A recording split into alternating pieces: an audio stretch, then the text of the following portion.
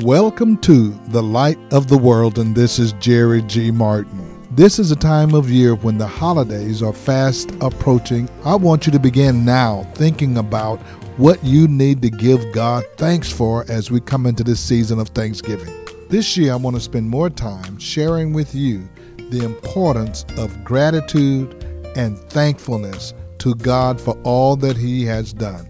And you are still standing after all we've been through politically, with the viruses, with floods and fires and waters and freezes. We ought to be thankful to God for His goodness towards us. Call a family member, call a friend, and join us in this broadcast as we talk about our thanksgiving to God for what He has done. Now come and go with us as we walk in the light of God's Word. So let them give thanks to the Lord for His unfailing love and His wonderful deeds. The Lord is doing good things. My mother has been preparing for the Thanksgiving meal for several weeks, as she has been doing for all of my lifetime that I can remember. In fact, my sister came in town to help her with the preparations. I'm thankful that my mother is still here and is still able to participate as she desires on this occasion we call Thanksgiving. Somebody asked me, y'all making y'all mama cook for y'all? I said, no, we ain't making her cook. If we don't come, she's still going to cook. So we just going to enjoy what she enjoys. But as I think about Mother, I also think about your tradition, the traditions of Thanksgiving. And some of you have traditions in your own home and traditions in your own family. Thanksgiving Day for me has always been a day of faith, first of all, in recognizing the place and the priority of God in our lives. Thanksgiving was the time that my father would call us together and have prayer on that Thanksgiving morning. Call all of the family together for a time of prayer. And then he would ask each of us to testify and to say what we were thankful for when we were children. Then we would worship God before we did anything else. He would sing some songs of praise, and then we would worship God before we did anything on Thanksgiving morning. We would give thanks to God. I can guarantee you before we eat, she's going to say, come on in here, and I want to hear y'all say what y'all thankful for. And I want somebody to pray. I got some preachers in here. I want these preachers to pray. And then if you don't pray good enough, she's going to say, that wasn't good enough. She'll call somebody else to pray. Before you eat, we need to give God thanks. Thanksgiving was also the day that the family would come together and enjoy each other. Relatives would come from the other side of town that we haven't seen for perhaps months, or at least it seemed like months. The siblings who were out of town would come home and visit and be there for Thanksgiving. Our cousins would come over and play while the grown folks would talk and laugh and get ready to eat. So Thanksgiving was a time for families to come together. Thanksgiving was also the day for food. That enjoyment, of course, included the traditional Thanksgiving meal. I don't have to share with you what that is. You know what that is, but just in case you missed it, it was turkey, dressing, and giblet gravy. It was mustard greens and purple hull peas and cornbread. It was sweet potatoes, macaroni, and cheese. It was pot roast, green beans, and potatoes. But most of all, it was sweet potato pie, German chocolate cake, and how can we forget Kool-Aid? Was that about what happened at y'all's house? That was Thanksgiving. It was a time we look forward to. Thanksgiving is more than family. Thanksgiving is more than food.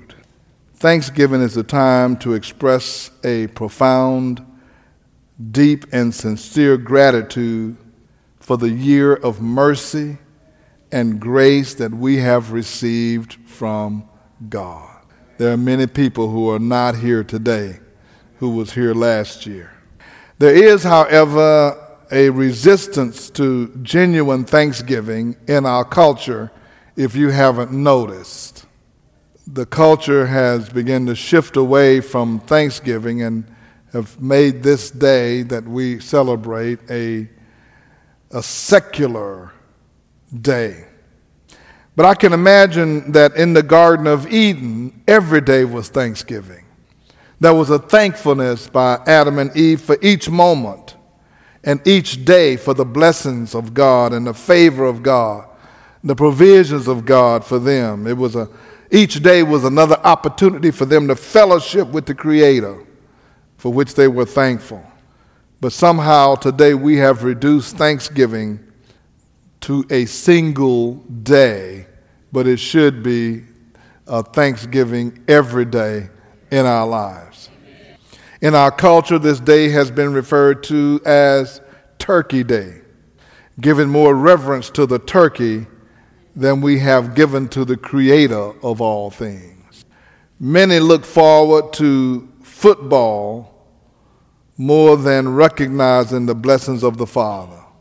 That's on Thanksgiving Day. There's the promotions. And more recently, Thanksgiving has become the starting line for what is called Black Friday.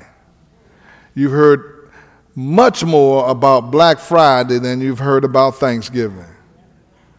It has become just a day that we'll say, that's the day we're going to start doing all of our merchandising to all of these people to get as much money from them as we possibly can get for them buying stuff that they probably don't need, and 2 years from now won't even remember what they stood in line for.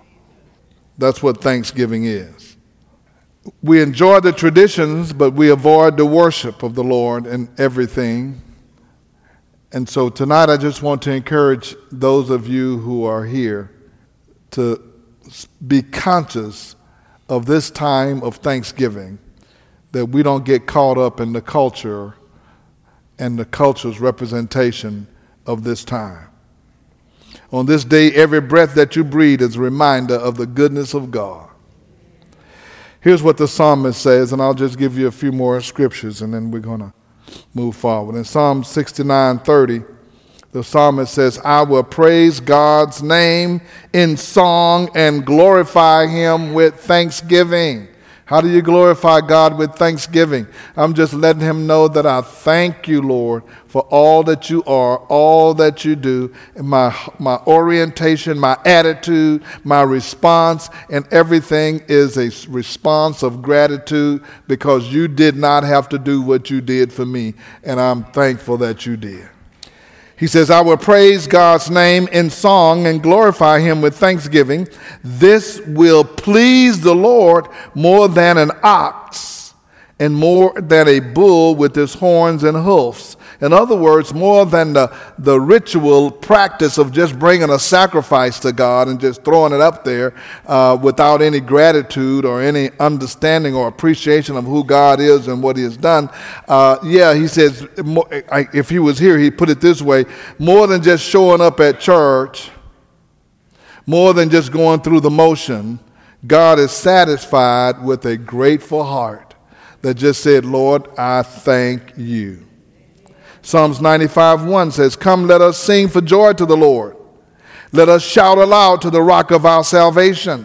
Let us come before him with thanksgiving and extol him with music and song. For the Lord is the great God, the great King above all gods. God is the great God. He's the great King above all gods. And then in his very familiar Psalms 100, he tells us how to approach him. Enter his gates with thanksgiving.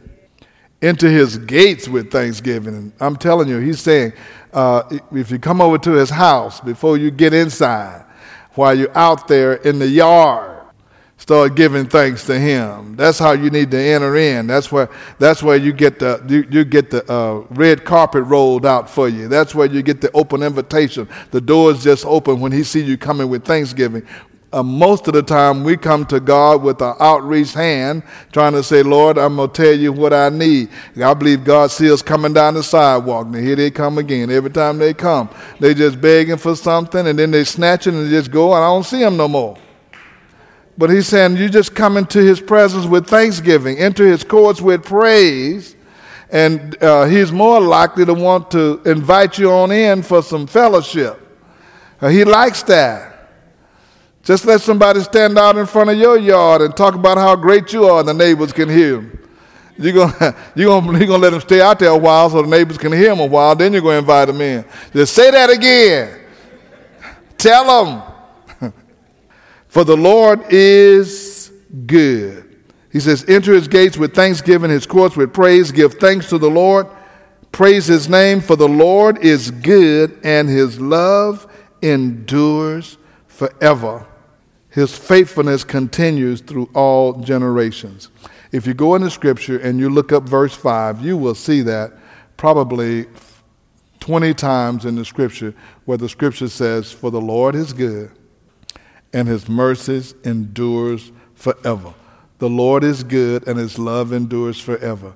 And they said, let all the people say, the Lord is good, and his love endures forever. And say, let all the people say it again. For the Lord is good, and his love endures forever. He says love endures. Okay, it doesn't say his love lasts. It says it endures. It endures all of the stuff that we do. He still loves us. All of the challenges that we have, he still loves us. All of the failures, all of the successes, all of the pain, all of the things that we mess up. He says his love endures forever. Give thanks to the Lord. 1 Thessalonians says, be joyful always, pray continuously, and give thanks in all circumstances, for this is the will for you in Christ Jesus. What's the message today? Let's be thankful with a grateful heart for all the things that God has done for us. Let's take some time. And when we come before the Lord this evening, when you go home, in the morning when you get up, just spend some time with nothing but thanks to the Lord. Just tell him, if you got some requests for him, save that till a little bit later. He ain't going nowhere. Just say, Lord, I just want to thank you. What are all the things you want to thank him for? Make you a little list. Count your blessings. Name them one by one. Count your blessings and see what God has done. This is Jerry G. Martin, and I am thankful that you have taken your time to listen to us as we have shared messages with you on the importance of being thankful in all things. There are a lot of things that could go wrong in our lives, and for some of us, we've had some tremendous challenges. But let's give God thanks for who he is and what he has already done. Oh, give thanks to the Lord, for he is good, and his mercies is everlasting. If you would like to hear this word of encouragement again, you can do so by going to our podcast at The Light of the World Daily with Jerry G. Martin. You can also go to our website at lowcf.org. Again, that's lowcf.org. You can listen to today's message or previous messages that you've heard on this broadcast. And as we are in this season of Thanksgiving and getting ready to go into the end of the year, this is a good time to reset yourself. You may have been distant and may have felt a little isolated during the past couple of years. I invite you to be our guest at the Light of the World in person. We meet each Sunday at 10 a.m. at 16161 Old Humble Road. So come and be our guest. God is doing some amazing things. For more information, go to our website at lowcf.org. And then don't forget about the Beacon Bookstore right here on our campus for Sunday school books, Bibles, study materials, communion supplies, and whatever you need. Call us at the Beacon, 281-441-2885. Again, that's 281-441-2885. Now for the light of the world, this is Jerry G. Martin saying, may the Lord our God richly bless you, and we'll be with you again next time.